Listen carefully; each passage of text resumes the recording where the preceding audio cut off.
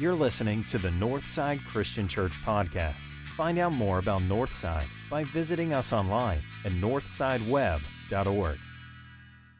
Good morning, and we are glad that you're here. One of the things we also want to do is say whatever's happening in the world today, that the God of the Bible is still active and living and working through our church, and we hope that it all brings together for you. Let me illustrate it this way. This last week, have you ever been in the car, you're driving down the road, you're listening to the radio, you're listening to news, and you're kind of only half listening?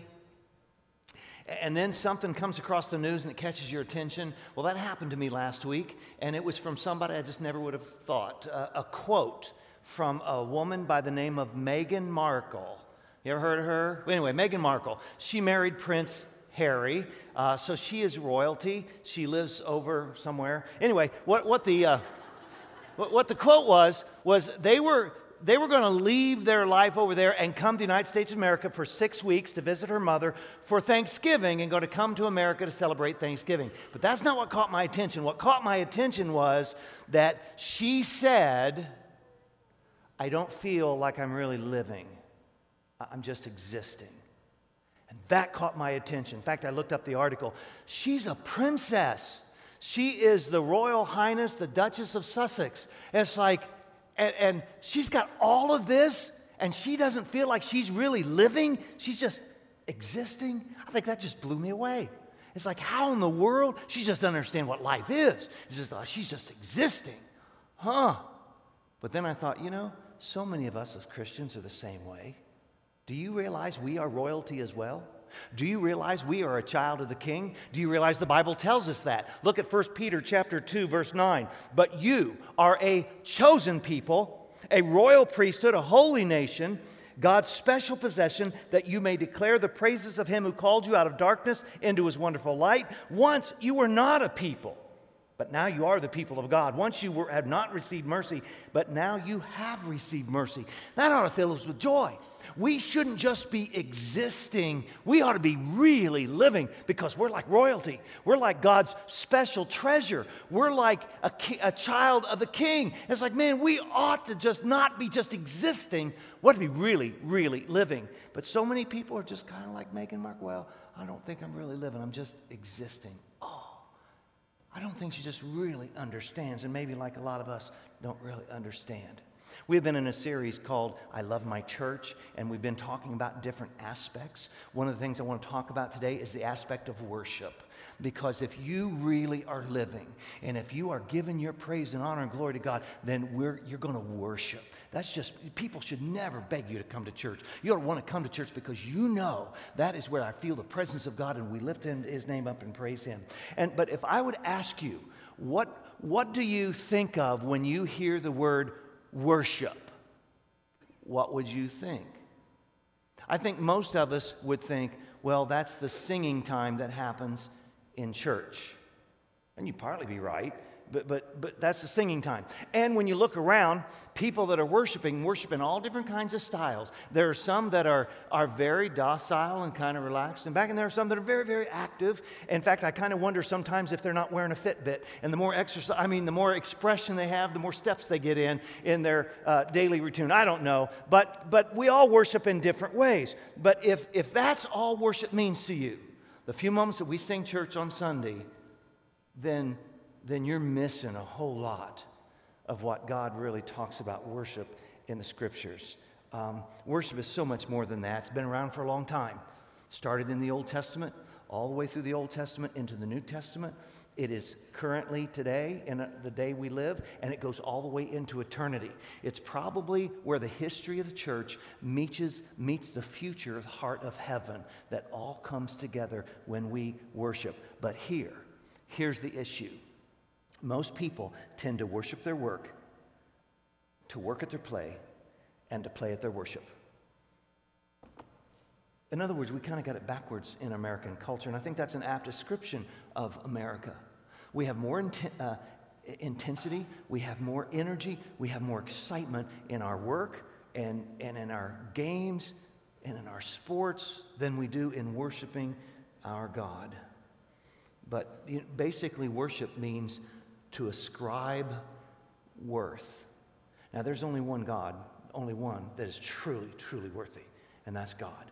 So I want to talk a little bit about that today. Here's point number one. We worship joyfully because He alone is worthy. There's no one else that we ought to praise and lift up like we lift up God. He ought to be number one in our life. I want to give several scriptures that just kind of show this. It starts even before Exodus, but in Exodus chapter 20, God is giving the Ten Commandments. And here's what He says. You shall have no other gods before me. In chapter 34, He says, do not worship any other God, for the Lord your God, whose name is jealous, is a jealous God. So He doesn't want you to put anybody or anything else in place of Him, and nobody else deserves first place but God. Deuteronomy chapter 10 says, He alone is your God, the only one who is worthy of your praise. So we worship Him joyfully because He alone is worthy. Look at Psalm chapter 29. Honor the Lord for the glory of His name. Worship the Lord in splendor of His holiness. Sometimes I wonder if we really have captured the true essence of the holiness of God. I think a lot of things would change in our life, in our worship, if that were true. Psalm 95, come, let us worship and bow down. Let us kneel before the Lord our Maker. He's alone worthy. And when you get to the New Testament, it describes something else. Look at Colossians chapter 3. Let the message of Christ dwell among you richly, as you teach and admonish one another with all wisdom through psalms, hymns, songs from the Spirit, singing to God with gratitude in your hearts. Now, evidently these songs, and he mentioned several kinds, psalms, hymns, songs of Spirit, are different kinds, but it's somehow related to let the message of Christ dwell in you richly. And then when it says songs from the Spirit, it's like, what's he really mean? Some of the versions say spiritual songs. And so what that might have meant is that the Lord inspired those songs to be written. It could mean that when we sing, we get caught in the Spirit of God because of those certain songs. Or it also could mean that God was using those for teaching, and that ties in with the first part of the verse. Because the New Testament Christians, they had the Old Testament, but they did not yet have the New Testament in its written form. And so the stories and the messages and the teachings of Jesus Christ was passed down orally from one person to the next. And so sometimes they would set some of this teaching to music, and they would memorize it that way. And so they used it as a teaching tool to remember scriptures. And I think as a child growing up, I sang Bible verses in certain songs, and that helped me to memorize parts of the Bible, which I thought, that's really, really cool. And sometimes we look at it and say, man, I didn't even know that song that we sing comes from the Bible, but it comes right out of Scripture. But sometimes I think we don't really understand, like, let the message of Christ dwell among you richly. I think we have the Word of God in our heart, but sometimes I don't think it's as deep as what it ought to be. And sometimes it's just on the surface and it's shallow. And if we don't really allow it to penetrate into our lives, then we're not really going to have that joyful worship, because all the two really ought to be connected in that way. And I wonder sometimes if God looks down and says, I just wish they would be more excited about worshiping me than their work or their sports or whatever else. But I think a lot of us, we don't allow it to really penetrate deeply in our life. And because of that, we have no power. And we have no joyful worship because of that. Look at what he says in 1 Corinthians 4. For the kingdom of God is not just a lot of talk. It is living by God's power. So how many times has God really wanted to say, hey, I wish you would worship me that way? And if you confine worship to this church or to a certain location, then you've missed what God's talking about. Because you can worship Him at work, you can worship Him at the break room, you can worship Him at school. You can worship because it's part of your lifestyle before God Himself. I think we get confused when we come into church sometimes. And I think it's the longer we become a Christian, it gets like this. There's lots of different styles. And sometimes the longer we've been a Christian, we move from a worshiper to a consumer. In other words, when we come to church, we think, boy, I really didn't like that speaker. He didn't do a very good job. Well, I didn't like the fact that he doesn't wear a suit anymore. You notice that? You notice that? Yeah, too many people's noticed that. I know they noticed that. It's like, well, he doesn't wear a suit anymore. Or I don't like the music that they sing. It's just too loud, or it's this, that, or, and so what happens? We have become consumers when we come in and start thinking about that way. Listen, folks, we do not come for ourselves. We come to ascribe worth and glory and honor to God. One time I saw, look at this, random churchgoer, I really didn't like worship today. You ever heard that? People come out and, man, he missed the mark here. I didn't like those songs. It's like, man, I love Francis Chan's response to that question. He says this, that's okay, we weren't worshiping you. And I think, goodness, if the people would just truly understand that the primary reason for a child of God to gather together with other believers is to worship God, how could we not?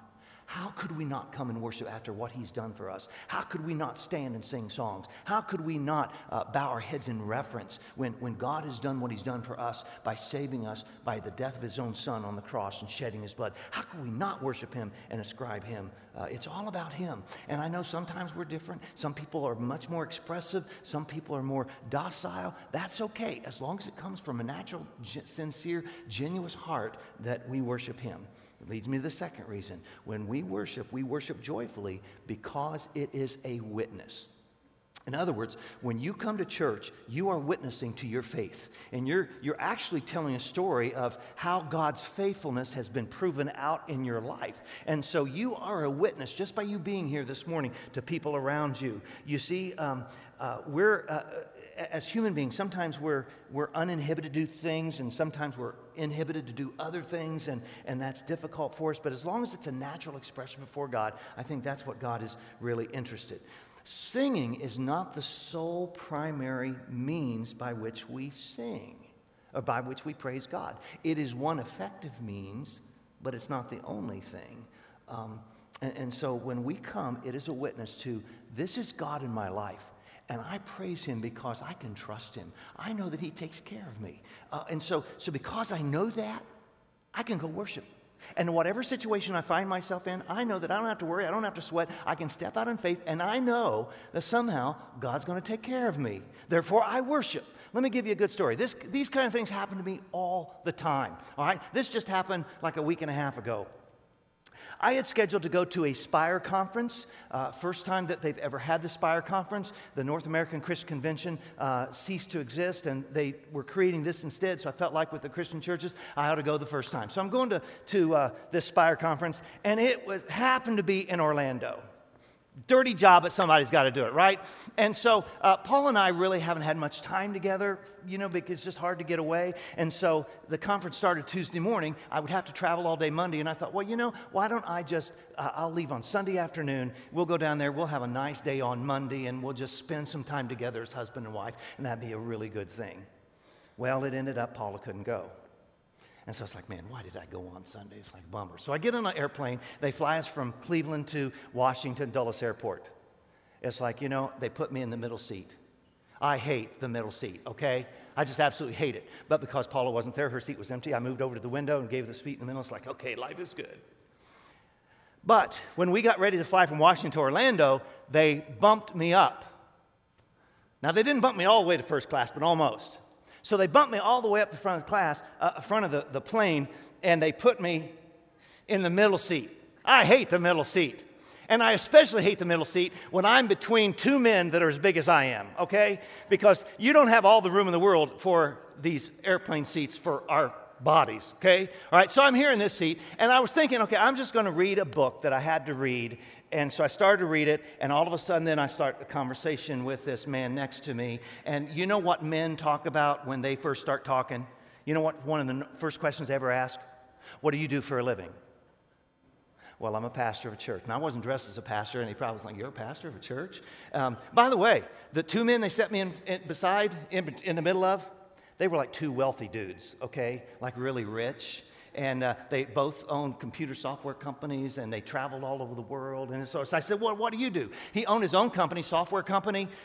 He was traveling back from Istanbul. He travels all over the world selling his product. He's the owner, president, CEO of his company. He lives in Orlando, but his business is based out of Pennsylvania. It's like, wow, man, that's really cool. And so I was talking to him. So then I turned to the next guy and said, okay, what are you in? And he already knew that I'm a preacher, right? So I asked him, what do you do for a living? He says, I work for intelligence. And I said, like government intelligence? And he said, well, technically, we don't work for the government. And I said, that's good, because I kind of thought government intelligence was like an oxymoron. So anyway, and it's like, what do you do working for the government? The government, they bought his company. And as he was scrolling through his phone, he had a picture of a yacht on there that he owned. It's like, I'm talking rich. And then the government hired him. And I said, well, what do you do for the government in intelligence? Because he was telling me all stuff about Pakistan and Afghanistan and all kinds of stuff. And some of the stuff here in America, it's like he was really kind of hesitant to kind of talk. We're not really allowed to talk about some of the things. We're not allowed to, what we find out, we're not allowed to divulge unless somebody specifically requests that, like a subpoena. And so it's kind of interesting of that, but I'm way over my head because, here's two like rich dudes that are really smart in computers, and I know nothing about computers, and I'm just an Indiana hillbilly, right, in the middle. And so they're talking. I said, well, what is cyber? It's like, I don't really even understand that. He says, well, in the cyber world, in the intellectual world here, it's like there's two groups. There are the bank robbers, and there are the people that write the programs to keep the people from robbing the banks. And it's like, oh, okay. Where do you fit in? And he said, well, I'm kind of like in the middle. So evidently, the government has hired some people to help them because they're the bank robbers are the best. And so it's like, well, I'm not surprised that maybe the government's hired some people that are kind of crooks. I'm not really surprised that. But here's what happened. It got like way over my head. It's like, I just really don't know nothing about this. And so it kind of turned. I turned back to the other mind, and we started talking about church. Let me tell you, I know about church. And so we talk about church and about where he's from and where am I from. I'm Northeast Ohio. Oh, we're at Northeast Ohio. So I'm from Wadsworth. Oh, when I was in high school, we spent a few years in Medina High School. I said, well, we just started a church in Medina High School. So we started talking about that. They were active in their church in Celebration, Florida is where they lived. And throughout the course of that conversation, he found out that I was coming down a day early, but my wife wasn't with me and I didn't have anything to do on Monday. And I was kind of bummed out about that. And he said, I'll tell you what, why don't you come over to my house? And we'll entertain you for the afternoon, and we'll take you around and show you all around. So I went over to his house on Monday afternoon. He showed me all over his house. He showed me there. I had a nice conversation with him and his wife. Took me around. He lived in Celebration, Florida. It's based off of Walt Disney's home in Kansas. He took me all around Disney Springs, in and out. He took me to his favorite restaurant, a seafood overlooking the bay, and paid for my supper. And I think, wow. I actually tried to pay for his, but it didn't happen. But I just tell you that because that kind of stuff happens to me all the time. I'm thinking here, I'm trapped in the middle, but I got a captive audience, right? But when you step out in faith, by the way, I called my wife after it was all over, says, I just want you to know I'm still alive. It wasn't a mass murder or anything. And by the way, I do not recommend that for you folks, especially if you're a girl or you're a woman. Don't go to some stranger's house you meet on an airplane. It just doesn't, probably not the right thing to do. But for me in that situation, okay, it's all right. But it doesn't matter. God always takes care of me, and I know that. So I can step out in faith and I don't have to be afraid. And I know that I will worship him because I trust him. I know that he's going to take care of me no matter what I do, no matter where I go, anything like that, it's going to happen. King David said this in the Psalms, "Come, let us sing for joy to the Lord. Let us shout aloud to the rock of our salvation." Now, we worship that rock. He is the chief cornerstone, the Bible says. And if the world is crumbling apart, we worship a rock that will not fall apart. And so we worship him. Psalm 100 says this, "Shout for joy to the Lord, all the earth. Worship the Lord with gladness. Come before him with joyful songs." And you say, well, I don't sing very good. The King James Version, you'll like this. You're in luck. It says, "Make a joyful noise." You don't have to sing good. It's not about your singing. It's about what's in your heart, and you expressing that to God is what it really is all about. But when you come to church, it is a witness to everybody around you that you believe in God and that is your priority, that you're in worship. It's a priority for our family, and our kids grew up knowing that. And no matter what happened, we would be at church on Sunday, and our kids know that, and we have 3 children. They're all 3 involved in church to this day. Your relatives drop by, and they're spending the weekend. It's like, well, I'm going to get up and go to church. Why don't you come with us? I said, no, I don't want to come. Well, I'll tell you, you make yourself at home, and when it's over, we'll meet you somewhere and go to a restaurant. And by you going, even if you leave your family back at home, they know that church is a priority to you. It is a witness for other people. And say, well, I don't feel like witnessing, or I don't feel like worshiping, because you've been through the roughest week of your life, and you feel like God has let you down, and you're depressed, and you're struggling in your family, and you've just lost your job. Worship becomes a witness, even in the tough times, because people are asking questions like, how in the world can they go to church? How in the world can they worship when they're going through stuff like that? I just don't understand. It is because they trust God, and they know God's going to make it right.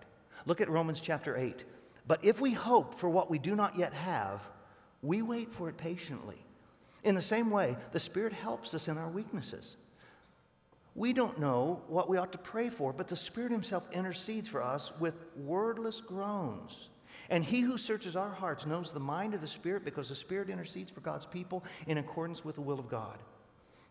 So when life hasn't turned out like you think, you wait patiently, and you know that God is going to make it right sooner or later someday. And He may not make it right even here on this earth, but He'll make it right someday in heaven. And because of that, we worship Him, because we know that He is going to make it right. The book of Hebrews chapter 13 puts it this way: for here we do not have an enduring city. That's just life, the way it is. But we are looking for the city that is to come. Through Jesus, therefore, let us continually offer to God a sacrifice of praise, the fruit of lips that openly profess His name.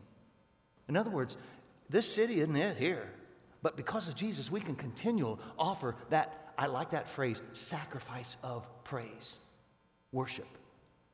That leads me to my third point, and it's this: to worship joyfully involves a sacrifice. And sometimes I don't think we've really truly grasped that. And I'm not so sure we truly worship joyfully until that sacrifice is connected there.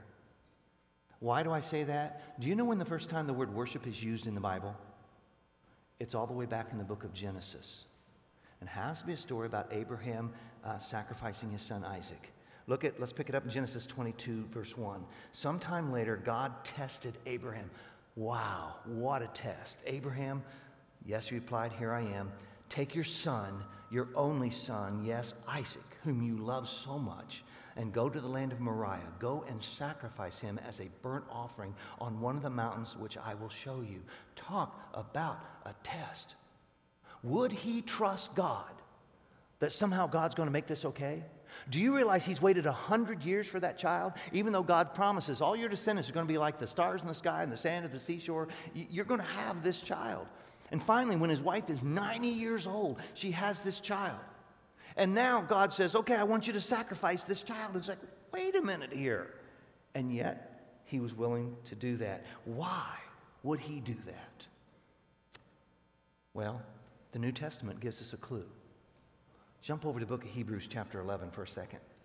Abraham reasoned that if Isaac died, God was able to bring him back to life again. And in a sense, Abraham did receive his son back from the dead. Now, I want you to be mindful of the fact Abraham has never seen a resurrection.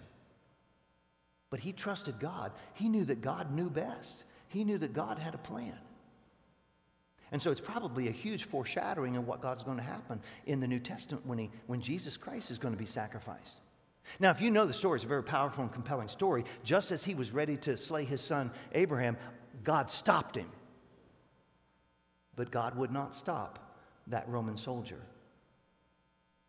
and would allow his son to die, that sacrifice for us. Well, what's that have to do with worship? Everything. Because that's the first time that word worship is used. Look at Genesis 22, verse 5. Stay here with the donkey, Abraham told the servants. The boy and I will travel a little farther, and we will worship there. And then we will come right back. You see, he trusted God. And he knew that he was willing to give God his best because God would give him his best. And so he was not afraid to step out in faith and give God his best. That's what worship is. And so I hope that we come into worship, it's like, I won't hold anything back from giving God my best. Give him the best of my treasure, give him the best of my time, give him the best of my attention, give him the best of my worship, because that's what he deserves. The best of my dreams, my deepest pain, all of those placed before God. And maybe the greatest lesson in worship at all is what King David said. 2 Samuel chapter 24. I will not sacrifice to the Lord God burnt offerings that cost me nothing. When you come to worship, it's going to cost you something. It will cost you time, energy, maybe some of your resources. For some of you, some of us, maybe it's cost us a friendship or two because they just couldn't buy into our faith. But we are commanded to come together and worship. He says that in Hebrews chapter 10. And now let us consider how we may spur one another on toward love and good deeds, not giving up meeting together as some are in the habit of doing, but encouraging one another, and all the more as you see the day approaching. What day is that? It's the day of Christ's return, that he's going to come back. And so we come to get our batteries recharged to worship, and it says where 2 or 3 are gathered together, there he is in our midst. And so the first time it's used in the Bible, it is not used to describe a church service. It is used to describe a sacrifice. True worship begins where we end. Sometimes we respond to God's grace with a bowed head and a reverent heart. And sometimes we worship him with outstretched arms and a joyous countenance. Both are appropriate, but both are important. You know, sometimes when you come to church, sometimes you think, man, it's kind of boring, it's kind of blasé. Oh, let me illustrate it this way. Music is so powerful. Suppose you're watching a movie, and when you're watching this movie, you're kind of maybe getting lost, maybe you're daydreaming, maybe your mind kind of goes out, and then what happens is the music begins to swell, and you know something's going to happen. And so as you're watching this, and then you start hearing the music, and the music just starts to swell, and it starts to draw you in.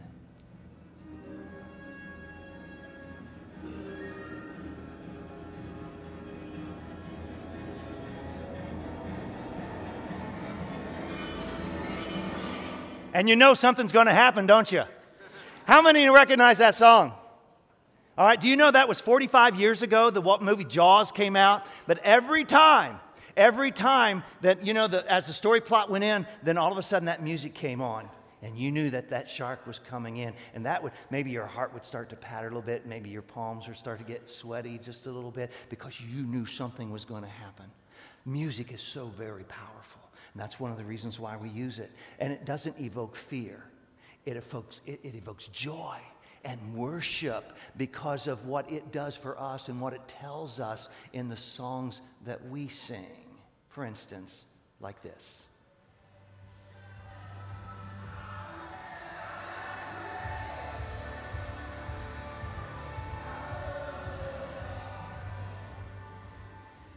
Don't you just love that song? That he called us out of the grave. That's why we ought to worship him. And so we're going to sing that last song for just a chance for us to worship together one last time this morning. And your greatest act of worship is to give your heart and life to Jesus Christ. And if you have never done that this morning, we encourage you to do that during this song, to give your heart to him, because that's what he really wants. And if you do that this morning, if you come down, that's fine. And if you just want to talk to me or one of the staff afterwards, that's fine too. But give him your heart, because that is the best form of worship you could ever do. He alone is worthy of our praise. Let's sing that song.